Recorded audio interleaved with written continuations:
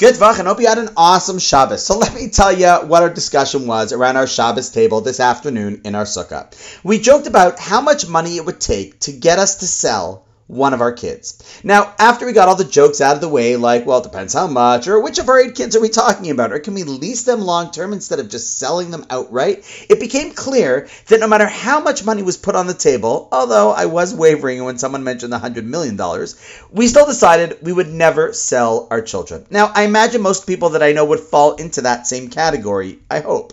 And I think about it. One's kids bring them the greatest joy, but often they're also the most challenging aspects of one's life. Raising kids is not easy, as we all know. So if we're focusing on happiness this week, why do I mention all this? Well, because I was thinking that this is a great proof for another important happiness principle. See, we often think that joy and happiness comes from things that are easy and from people who always do what we want, when we want, and how we want. But then along comes kids. And we know we wouldn't trade them in for anything.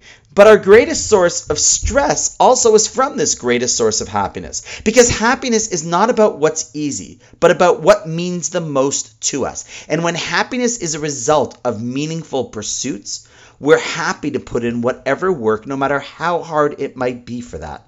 Think about this principle, and perhaps where else it applies in your life.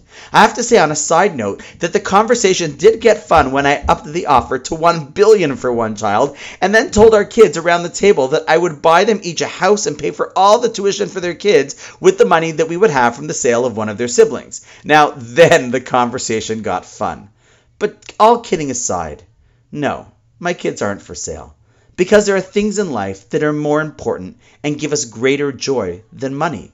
And that is what you want to work towards in all areas of your life. And on that note, wishing you an awesome night. And I look forward to seeing you tomorrow.